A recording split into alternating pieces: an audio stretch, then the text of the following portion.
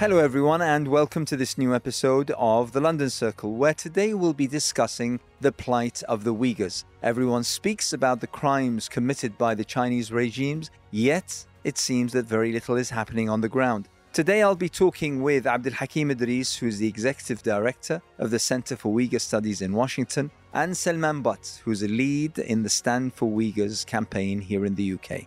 Enjoy.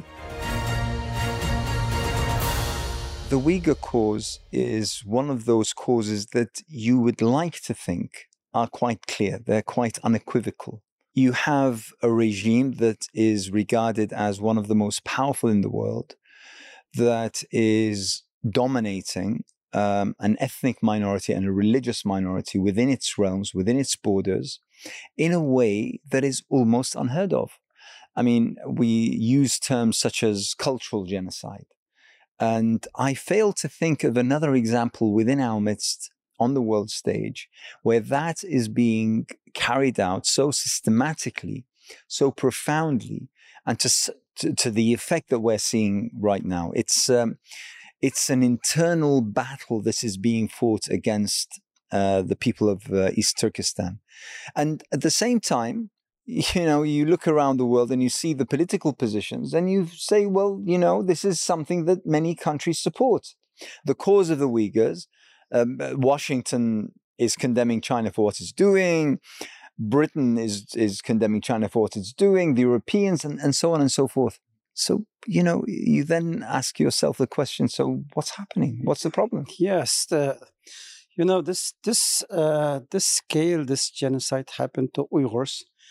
It never happened in mankind or human history. So it's very difficult to explain it as is.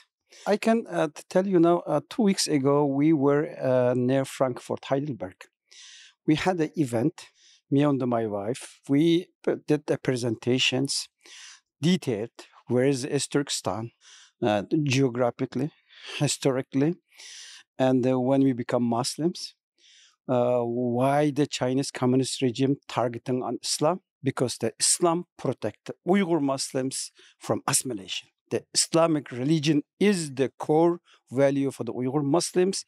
We survived among 1.4 million Chinese. So if you look, billion Chinese, yes. If you look in Chinese own data, they say around 12 million Uyghur Muslims. Plus 2 million Kazakhs, Kyrgyz, Tajik, Tatar, others, Turkic Muslims, maybe around 15 million. The Chinese own data.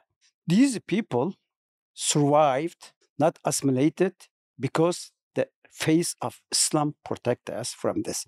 And then there was, after our end of the presentation, there are some scholars, some professors, and I think some journalists. I went there.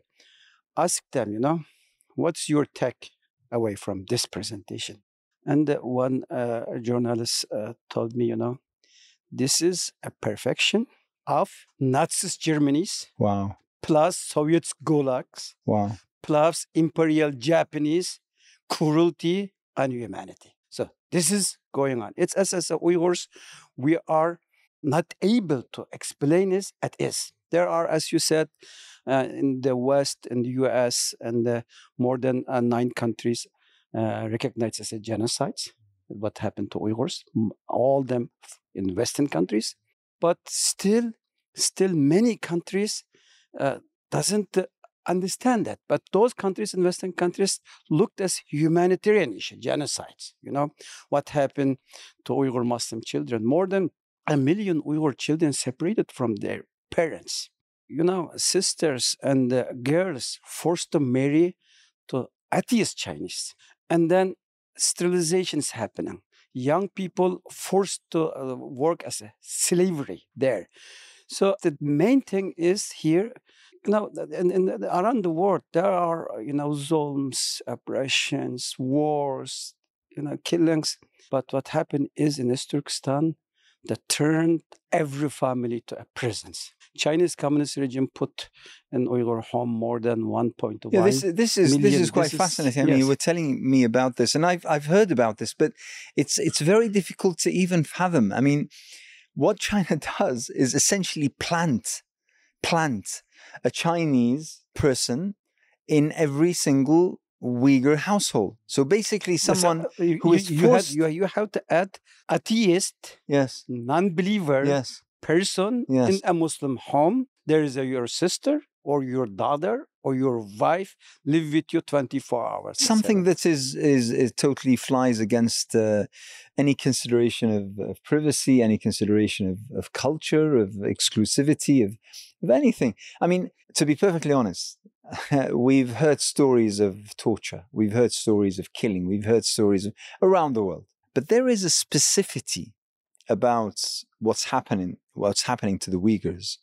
that is brutal beyond recognition. And that's something that surely is not a coincidence. It's by design. It's the scale, really, isn't it? It's a scale and throughput, and using technology to fulfill the dreams of genocidal maniacs in the past, right? And not only just genocide. Obviously, genocide is bad enough, but like many have discussed, after the war or during the war on terror, China's discourse moved from separatist and that kind of language towards extremists and terrorists, right? They adopted the war on terror discourse wholeheartedly, despite on the face of it being enemies of the US of the and West so forth, and the Western narrative. But they've on this copied particular and occasion pasted, sort of fitted their purpose, and it's allowed them to open up the floodgates to more and more and more restrictions in the name of this kind of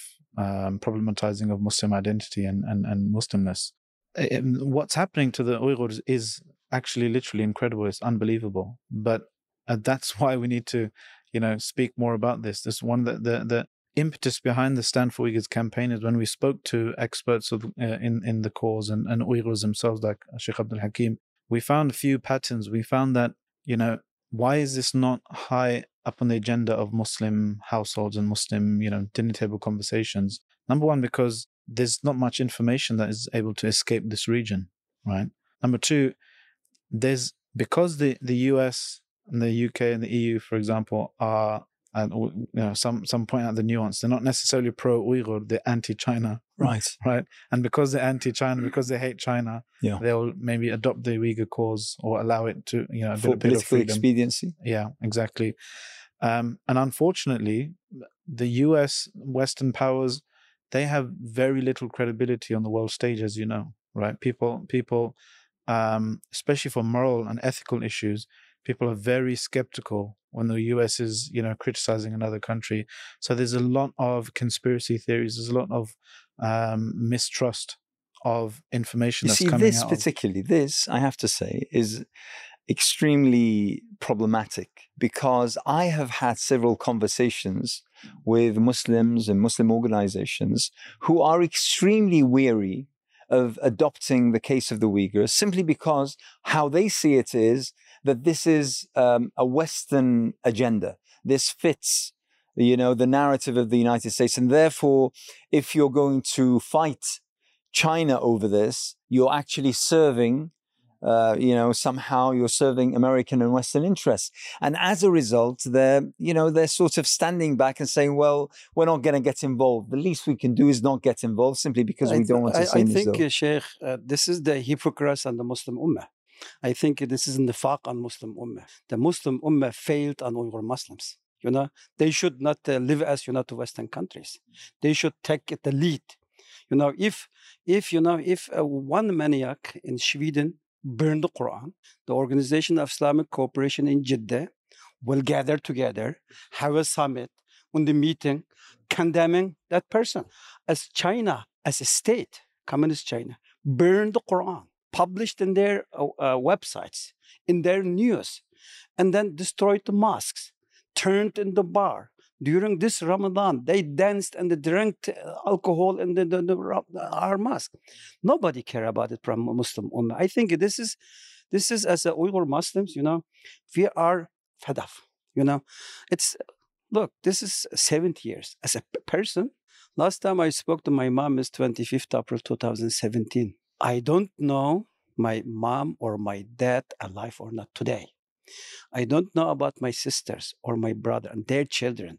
And if I make a dua, how do you make a dua? Allahumma arham amwatana wa ahyana. I don't know. This is my dua for my parents. I am only one from many thousand Uyghurs, which you are already visited in Istanbul, saw them.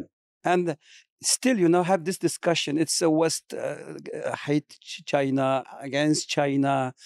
And if we support the Uyghurs, we are with the Western. I think this should be, get rid of it. I think this is in my opinion, it's hypocrite. Many Muslim leader, look, if somebody, for example, like Salman Rushdie, get a fatwa from mullah in Iran to kill him, but Iranian regime today sit down with the CCP doing business. If you look in the Hezbollah's websites, I'm looking at Arabic websites, observing that if it comes to Uyghurs, same like a communist Chinese regime. Silence. And the one things I will mention here too again, Al-Akhbar, Akhbar al-Yawm in Egypt. Go on the websites, you will see in the first page, Al-Akhbar min as-Sin. Al-Akhbar min as-Sin, written and edited by China Radio International in Beijing. And the normal Egyptian people think it's from Al-Akhbar. Same is maybe brother Salman know the Dawn newspaper in Pakistan. It's a huge news Pakistan. If you look there, news from China, same. And they are, taking over the media, newspaper, even think tanks. Then they are helping some schools with iCloud system, ZTE Huawei system. Like if you look in the Muslim Ummah's memory, if it comes to Uyghurs, it's dark. You can never see. There is some talk about Chinese Muslim, which is in China. There are Muslims, but if it comes to Uyghurs, darks. Yes, Turkestan is as a part from Islamic Ummah. It's the east gate for the Islamic Ummah. Imagine, as a Uyghur Muslims, we had to deal with Chinese more than 1,000 years before we become Muslims. After we become Muslims, we have experience how to deal with them, because we were like a qala. Yes. Like, keeping the Islamic Ummah force. Holding back the Chinese. If we were like a buffer zone between Pakistan, China, Afghanistan, China, Tajikistan, China, Kazakhstan, Kyrgyzstan, Uzbekistan, China. If this Ummah, the Uyghur Ummah, right now China trying to eradicate us, eliminate us, doing this area second the Andalus, if they get, if the Uyghurs get away, those people, the next, become the Chinese neighbor, they don't have this experience. It's, one of the biggest challenges. I'm trying to think of how it's possible to best advocate, promote, tell the story, and then design a plan in order to support. And the biggest problem is the fact that China is such a closed system. We know very, very little about what's happening in China. I think this was exemplified more than any other time during the COVID outbreak. Not knowing what happened, where exactly, was it man-made, was it within a lab, and despite the fact that millions around the world lost their lives to COVID, the world never really got to grips with exactly what's happened. There are assumptions, there are theories and the such. So to imagine something of this magnitude also getting out to the world, it's a huge challenge. I'm sure. Yeah. It's quite a big challenge. But at the same time, the scale of what is happening is immense.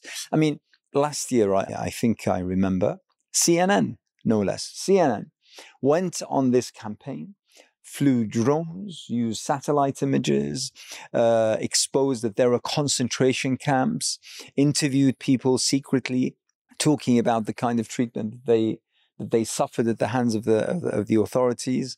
And the story was, I would suggest, from a campaigning point of view, was absolutely exemplary. So where are we falling short? What's the problem? Like I mentioned, the CNN, it's the US, right? It has very little credibility around the world, and it's their own fault because of decades of, active misinformation and disinformation.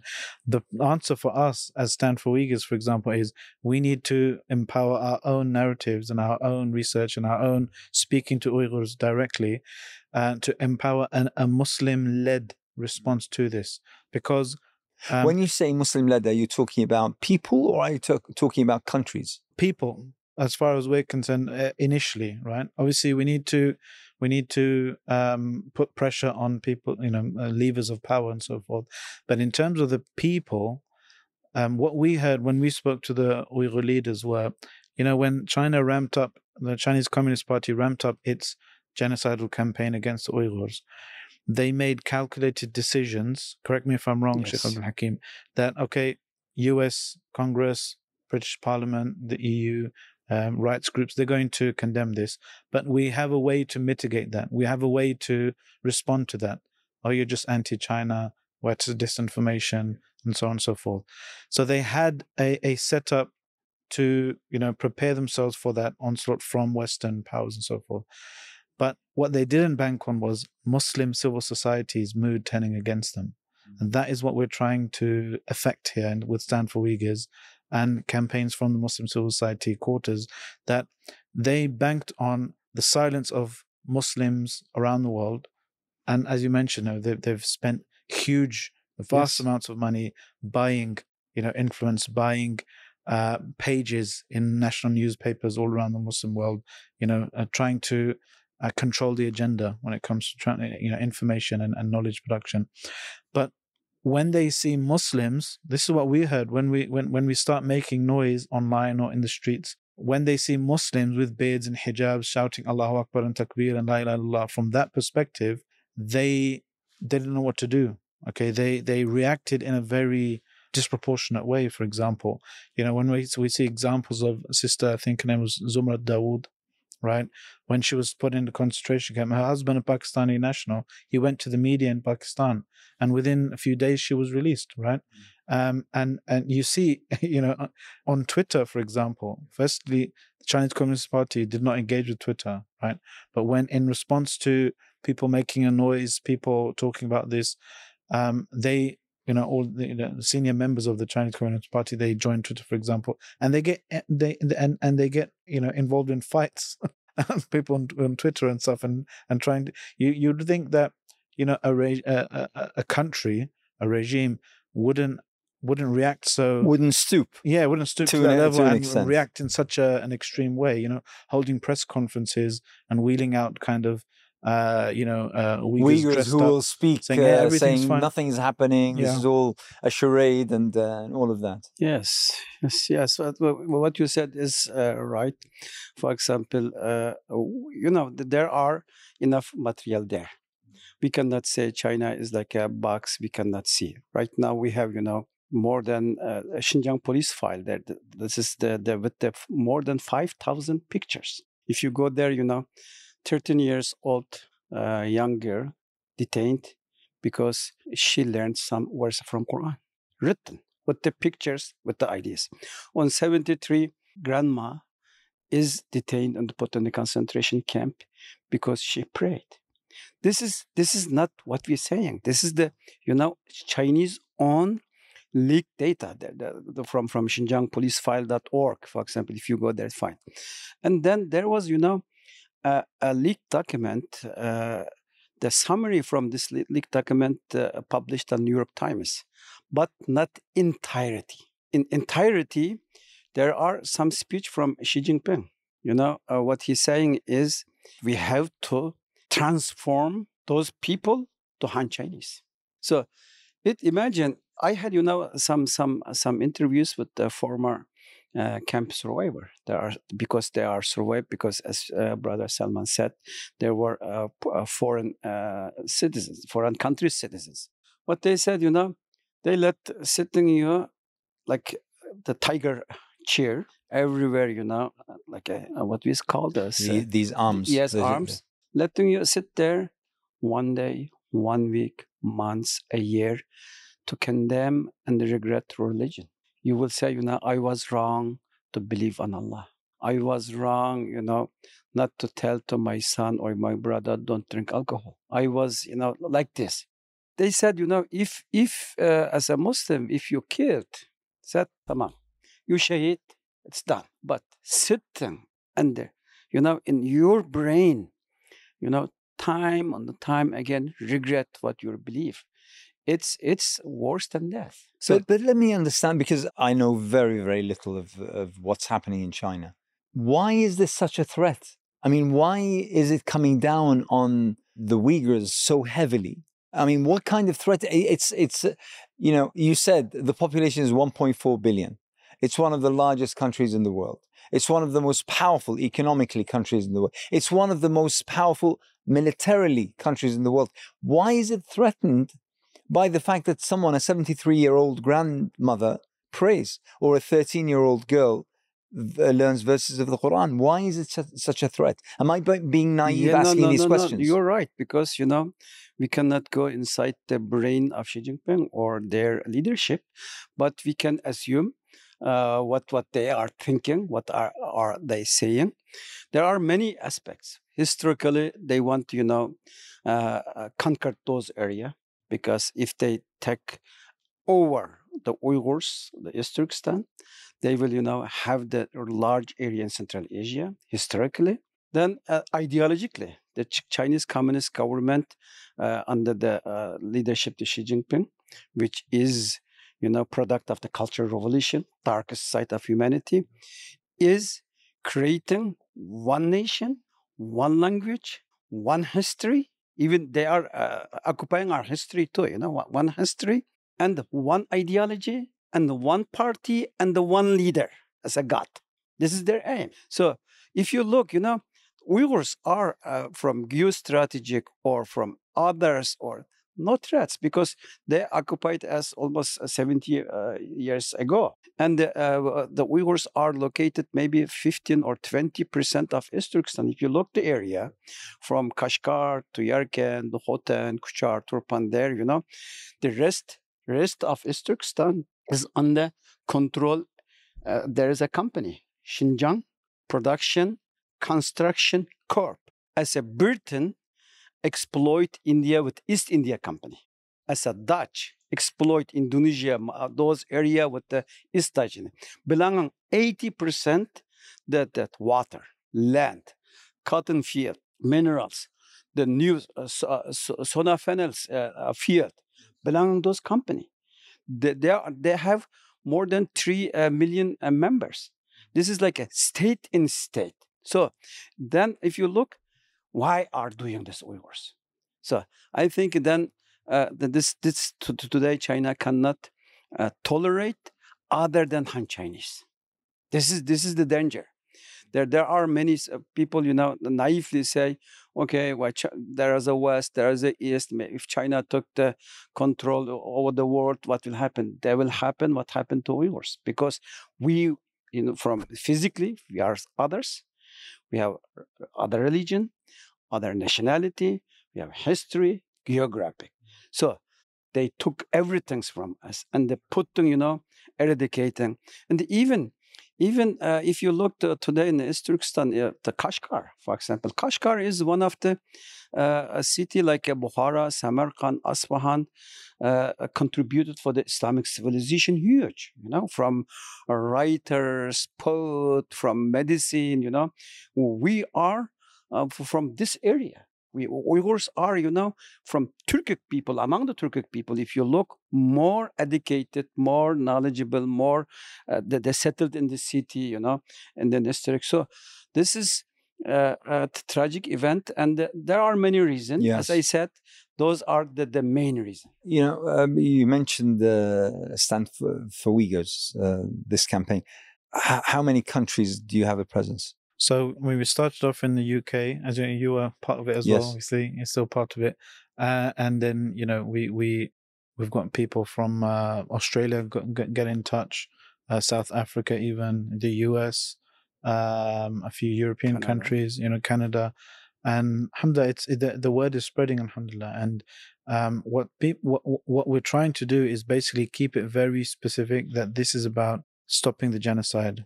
This is our call. It's very simple. We want to let what the future is. That should be decided by the Uyghurs. By the Uyghurs right? itself. We don't want to get involved in any debates amongst Uyghurs, like what is the future, what is the solution, but a clear solution or a clear point of action that everyone can agree on is stop the genocide, right? And that's what we want to put pressure on any possible lever of power The of kind influence of that we details can. that Abdul Hakim spoke of, and that we've heard, we've read, we've seen being told by survivors. Does that information get through to wherever the campaign exists? Yeah. So one of the broad aims of the campaign is to try to address those issues that we saw that were preventing this topic from becoming normal to discuss in Muslims, in Muslim circles, dua in masjids, they're as close to our hearts as Palestine or Kashmir or these types of causes, right? So one of the things is there's a growing sense of powerlessness that how can we do anything as China or whatever. So we want to highlight examples for people that where your voice actually matters as Muslims, for example, not only where it can lead to impact, but even if it weren't to lead to a direct impact, you still have as a duty as a Muslim to speak out against this, to do whatever's in your ability, give moral support to the Uyghurs and so forth. And also we want to inform people. So, the first aim of the campaign is to motivate. Second is to inform and spread knowledge. Who are the Uyghurs? What is happening to them, right? So to reintroduce the story of the Uyghurs, the narrative of the Uyghurs, the narrative of Turkestan, East Turkestan, into the broader story of the Ummah for people, so that my children, people, my community, it knows that just like there's a place called, Pakistan, just like there's a place called Somalia in the Ummah, there's a place called East Turkestan as well. There's a people called, the Uyghurs, for example.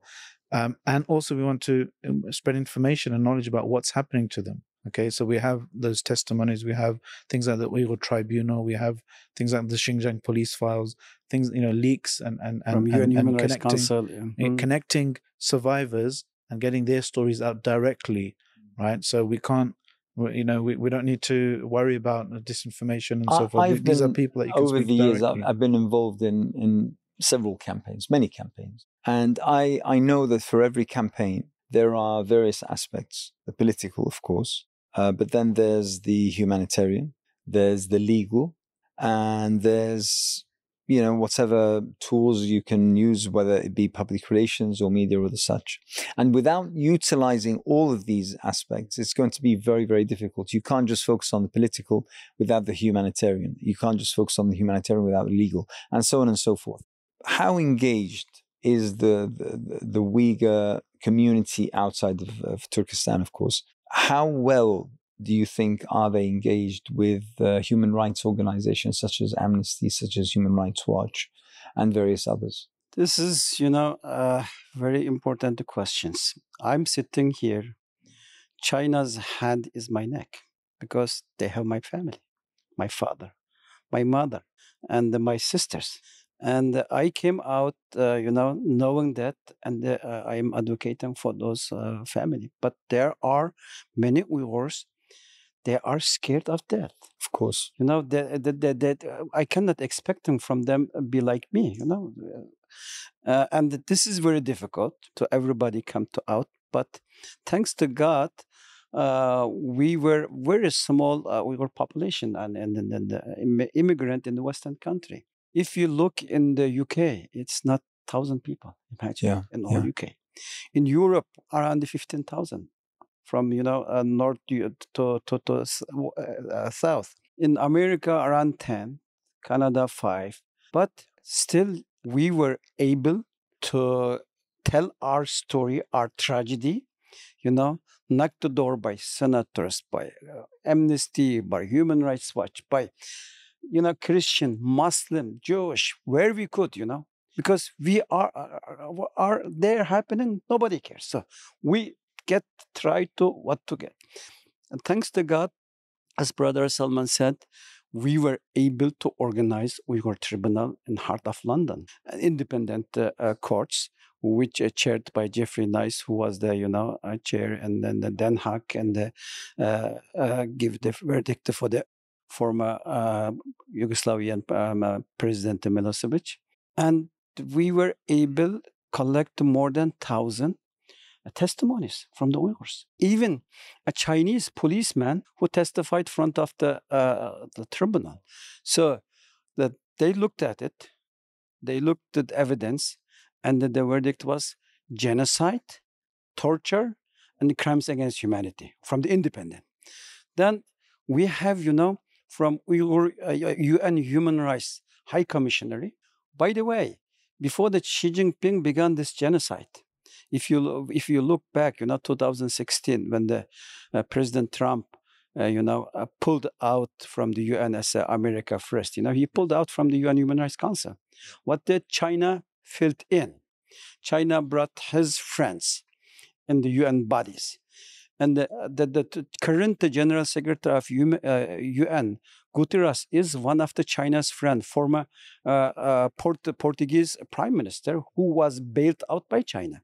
And he brought Michelle Bachelet from Chile to be Human Rights Commissioner. And from that commissioner, I say this is like a Chinese table, because we went to Geneva many times. We secretly met with the producer and the investigator.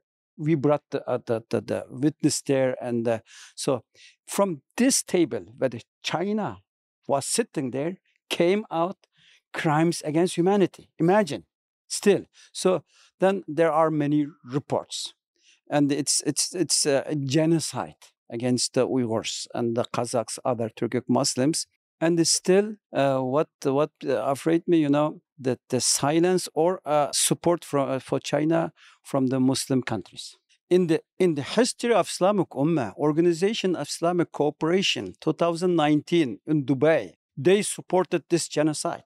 Imagine, they didn't condemn it. They supported. What they said, we support China's attempt to elimination poverty, the radicalization, those things, This is like a shame on this body, the OIC body. Again, we, how do you explain that politically? How do you explain that? Why? I mean, politically, this seems to. I understand that the majority of Muslim Arab are quite aligned with the Americans. So you think that naturally they'd vote. You know what happened at particular this meeting? Before that meeting, the then Organization of Islamic Cooperation, there are some department for the minority Muslims. From this group, from minority Muslim department, went then over 19 diplomats to our country. They visited Urumqi, Kashgar. Even and there were some diplomats from Kazakhstan with them. Okay. Because they speak our language. Yes. They are Kazakhs. Yes. The colleague said that the diplomats from Kazakhstan was real communist. They began to talk to Chinese like a comrade. Oh, man. Then he saw what happened there. And then they had, like with Chinese Communist Party chiefs there, a meeting. He said, this is happening, that's happening. China denied. And he was, like outraged. And there was a diplomatic crisis with his languages. And they came back, said for the OIC, this is happening. There is worse human rights violations happening. There was the language to condemn what China is doing there. In the one night, because every OIC summit, if you look at there will be more than 30 Chinese diplomats there. They are meeting with the diplomats, with the ambassador, with the foreign minister, and even last foreign minister for last meeting from OIC, what's happened in Islamabad. There participated the Chinese foreign minister Wang Yi there, and this organization. So they don't know how they change in the one night. The language, turned 130 degrees. So because this is maybe that some Muslim countries, want to take some benefits from China's economic or security or military power today. But this is betrayal on Islamic Ummah. I mean, I understand that China has been now for over 10 years building its Belt Road, the new Silk Road, as they say, and it drives, down the middle, if you wish, and center of the Islamic world, past Pakistan, Afghanistan, and then it reaches to the Gulf, and then it crosses over through Saudi Arabia, Yemen, into the African Horn, into the heart of. So, of course, there's a strategic expansionist regime happening, and probably some of those countries are loath to speak ill of China in order. But is this? I mean, I'm trying to understand whether this is, let's say, being nice to China publicly, but secretly they're actually pushing China really hard. I mean, I'm hoping that that's the case. Do you think that there's any credence to that? Abdul Hakim mentioned something kind of in passing. I think we need to probe a bit. He said the Uyghurs, or the people of East Turkestan, they've had 1,000 years of experience how to deal with the Chinese.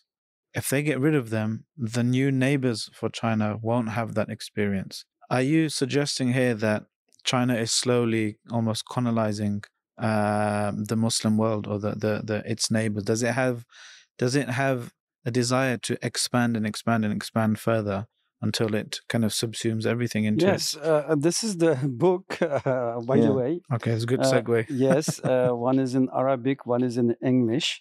This is maybe 30% is from about the Uyghur genocide. Rest is about China's Belt Road Initiative. To understand the China's Belt Road Initiative, you have to understand XPCC, what I before called, this paramilitary organization in our country, like the East Indian Company, like this. This is like a Belt and Road Initiative is global version for this company. So one example I can give you, or two maybe. For example, in Pakistan today, there's a CPEC authority, China Pakistan Economic Corridor Authority. They have more than 70 billion US dollar budget. China get the Gwadar port. Yes, on from the Gulf. there. Yeah. Built like a city there for Chinese. On this Chinese city and then the network, the Gwadar port is, secured by the Pakistani Special Army. They're protecting them. And then, if you look today in Lahore, Rawalpindi, the normal Muslim there paying 3-4 times high for electricity because 80% of the Pakistani electricity company belong to China. Correct. And train system belong to them. Yeah. And the one thing why I say that the Belt Road Initiative is a global version from XPCC because XPCC is state and state. CPEC, that the China-Pakistan Economic Corridor Authority, is independent authority. It's not under Pakistani parliament. It's not under Pakistani prime minister, not the Pakistani under presidents. They're sitting former generals, former people from the spy or intelligence service. They managing it. And they, for example, the brother Salman is Pakistani businessman. He has idea, he has money, he has capital, but he needs license. To get the license, he have to go, way on the pay the bakshish, and maybe until he get this idea 2-3 months. But if Chinese come to Pakistan, same idea. He will go this authority, the license there. Instantaneously. The same is, for example, in Egypt.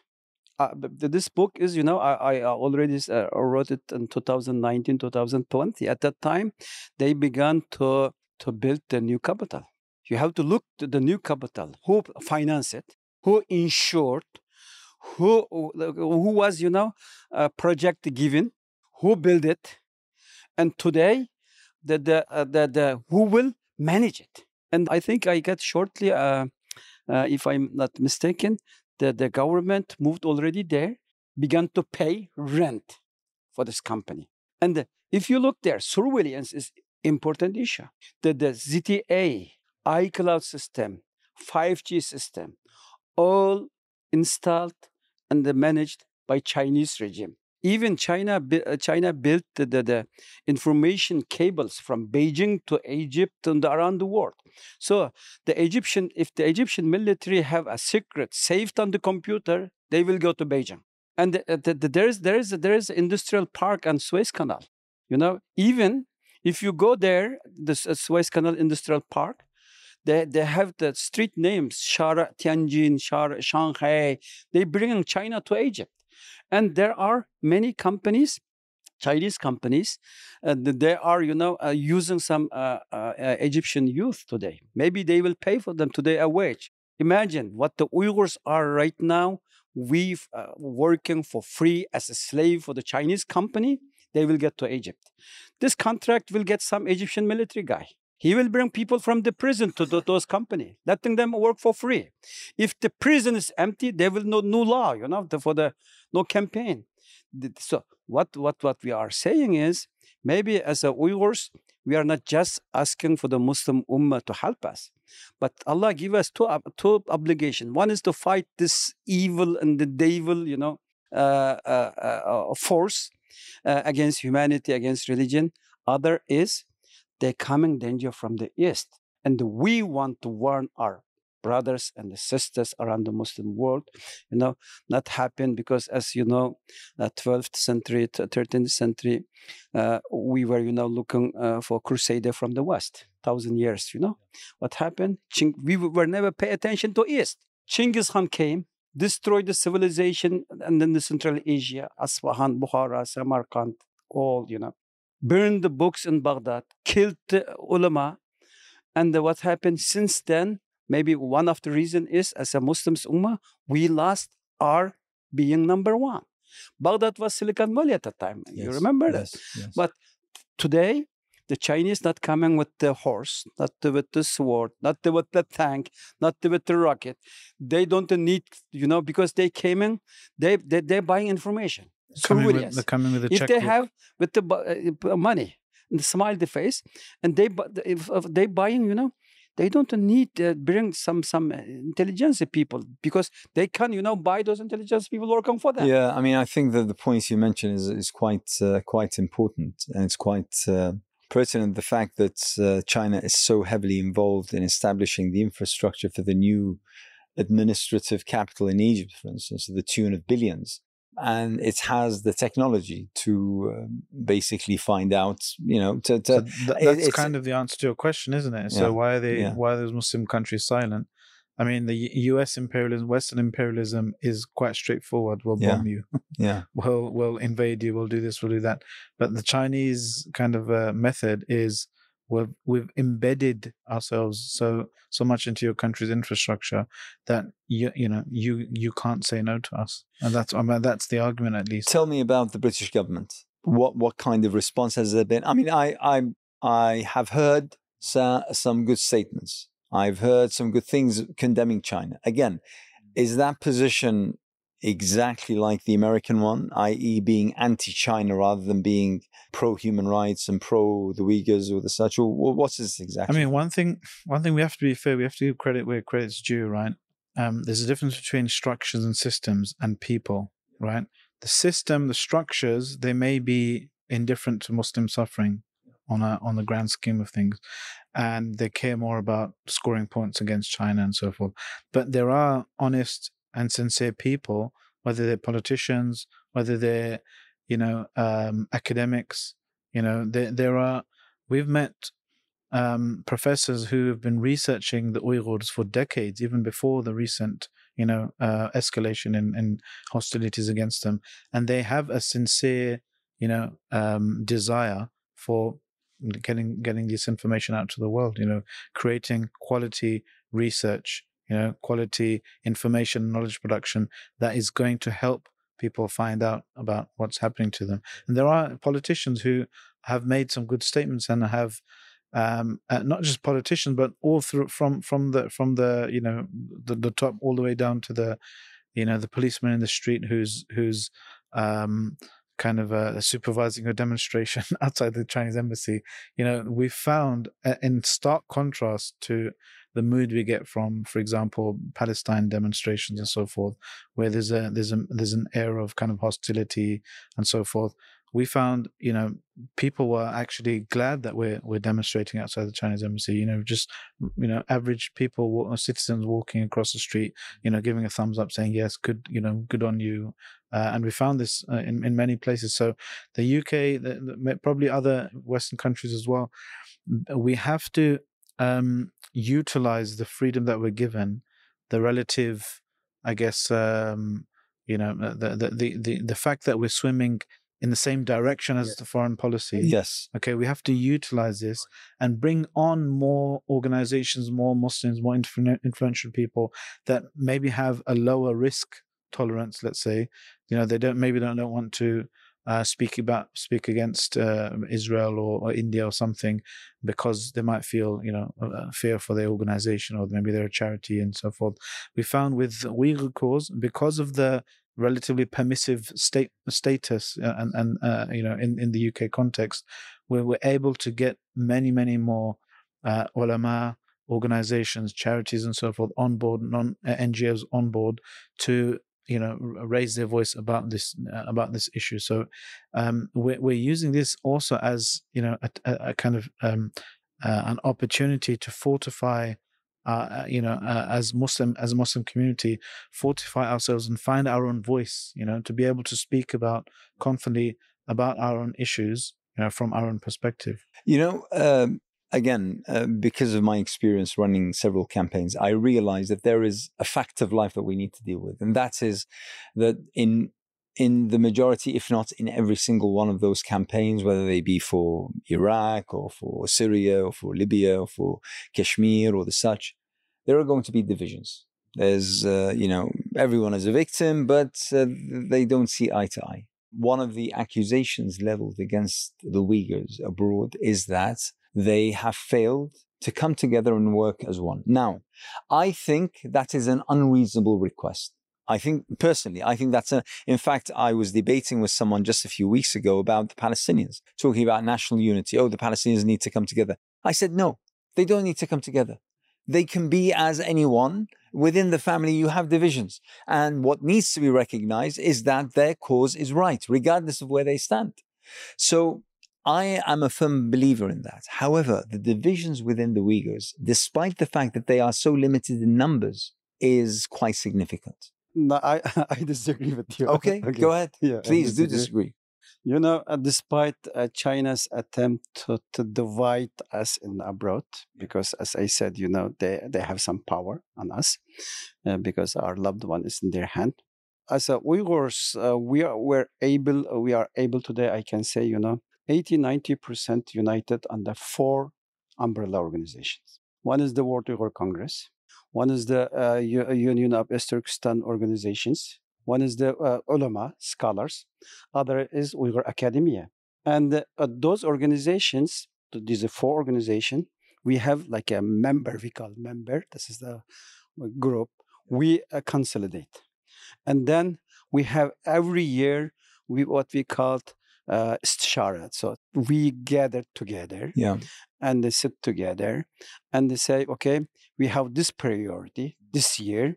And then everybody goes and do this job. And for them, I think this is a brilliant idea, because, China is try to us, if we're one organization is united, we were before 2004, 2006, Uyghurs were under one organization. What happened is then they circle our leadership, If they circle our leadership, you cannot move.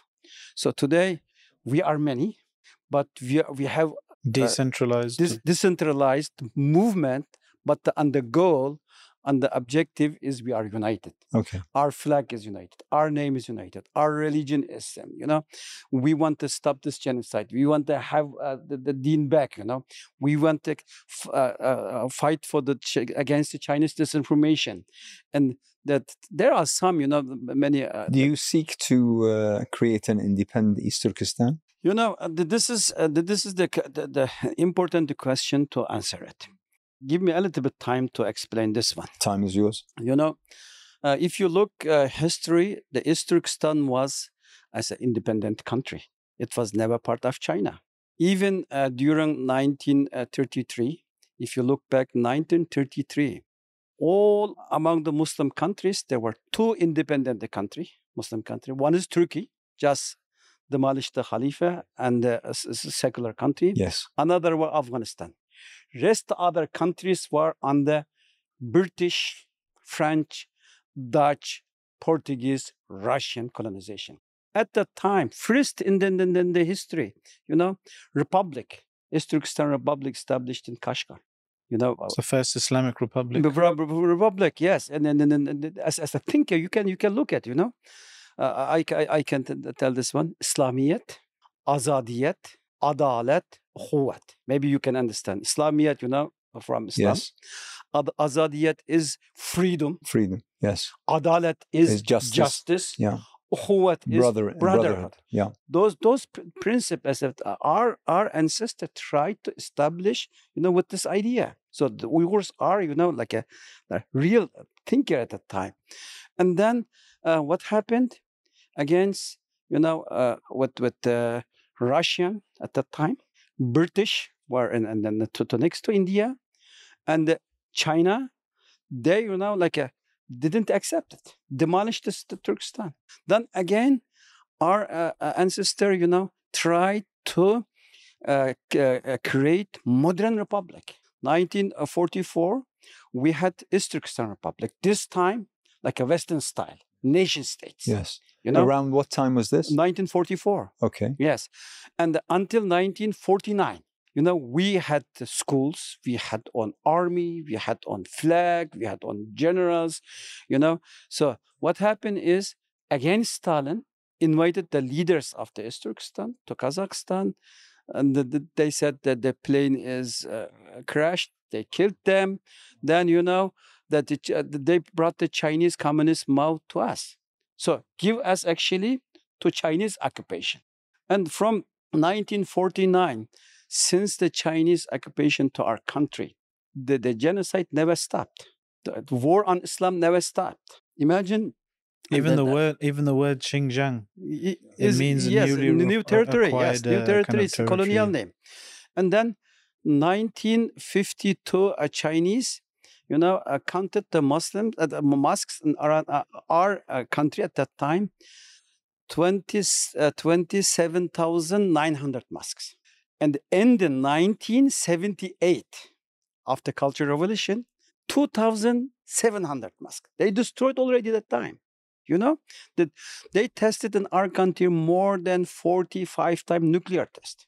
Many Uyghurs died, because of cancer. They they treated us like somebody not belong to them, like a colonial.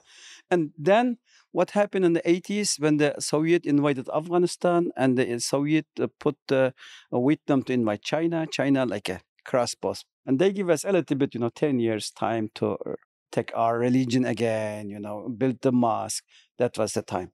So today, when the Chinese Communist regime put every Uyghurs, every Kazakh, every people from a native land in the concentration camp, and they destroyed, live together. And it's not crime, to have independence states. Absolutely, it's not crime. Because if Scotland want independent, nobody says separatist. Absolutely. Or terrorist. Absolutely. Or Catalan says independent, nobody does it. And the Czechoslovakia, Slovakia, they get the both way, nobody said it.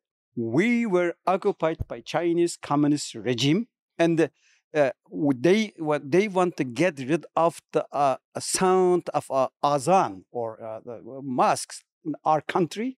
Only way is, to have independence, to survive. This is the goal is long goal. The goal is, Yes. and the dream is, an independent East Turkestan, ruled by the Uyghurs, for the Uyghurs, for the future of the Uyghurs, and for Islam, Adalat, justice, and for freedom, and for brotherhood. And nobody accused China.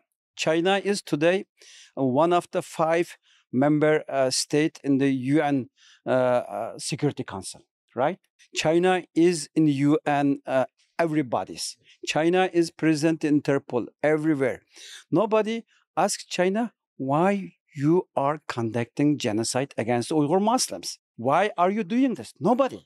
If they want to tell this, they buy that some countries, third world countries, including Muslim countries, and then in their pockets, and the many Muslim states become their partners. Unfortunately, this is long run, not in their interest. Abdul Hakim, thank you so much. Salman, thank you so much. This was a fantastic discussion. Jazakallah khair.